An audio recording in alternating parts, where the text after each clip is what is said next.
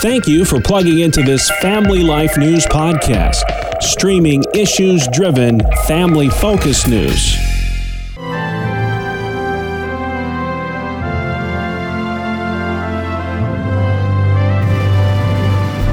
This is Faith Under Fire, Family Life's Thursday feature exploring public issues where Christ, Christians, and culture intersect, clash, and hopefully seek truth. I'm Greg Gillespie, and today we explore another First Amendment lawsuit with religious freedom implications.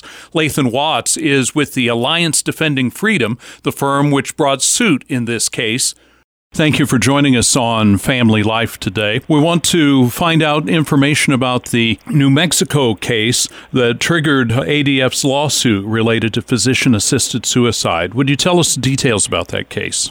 Certainly. Thank you for having me. New Mexico passed a law that not only legalized physician-assisted suicide, but it compelled it, basically. So doctors in New Mexico who refuse to provide information to patients regarding suicide or referrals regarding physician-assisted suicide can face civil, criminal penalties, and even the loss of their medical license for refusing to do so. And there are no conscience protections in the law. So ADF, on behalf of the Christian Medical and Dentist Association, which has members that live and practice in New Mexico who would be subject to this law, filed suit in federal court to challenge the law. It violates the First Amendment right of freedom of religion, freedom of conscience, compelling people who went into a profession to preserve life, to make life better, compelling them to be a part of the process of ending life. Even for doctors who may not be particularly religious, many doctors have ethical and professional concerns about participating in this, and they shouldn't have to. This is really, the first step. We shouldn't have physician-assisted suicide, but in places that it exists, people should not be forced to participate in it, particularly when that opposition is rooted in their deepest held religious beliefs. That's a violation, as I said, of the Free Exercise Clause. So there are years spent in school and in training to become doctors, and rightfully so. The bar is really high to become a physician, but one of the requirements should not be abandoning your deepest held convictions in order to join that profession. There are multiple First Amendment problems with this law, and that's why we're challenging it in court. What is it about this case that sounds like another instance where a law is trying to outrule a constitution? Unfortunately, it's not uncommon, but it keeps us very busy challenging states that are seeking to impose their will on individuals in a way that violates the Bill of Rights. And that's what Alliance Defending Freedom has been about for decades now, protecting the rights of religious liberty and free speech, parental rights, and the sanctity of life for all people, both in this country and abroad. Do you have any sense of what it is that New Mexico would put in a law that contradicts the doctor's ethics and the doctor's oath?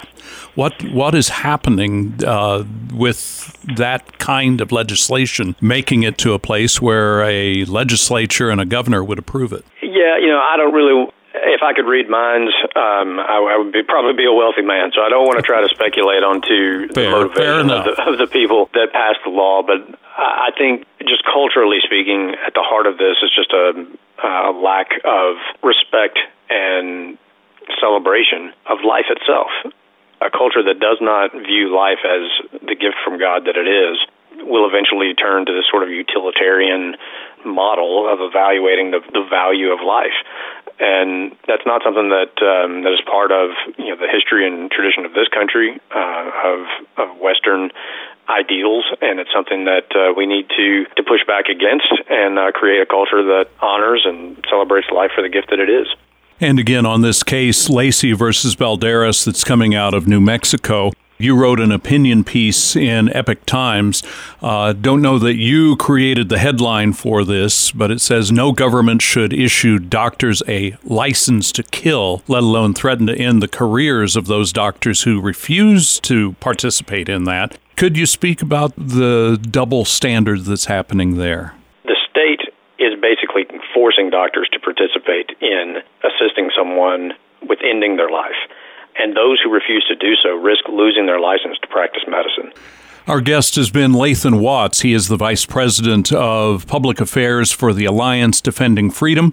which has filed a lawsuit on behalf of a Christian medical association that's suing the state of New Mexico. This is Faith Under Fire. Catch this weekly feature on the radio Thursdays during the noon report on Family Life.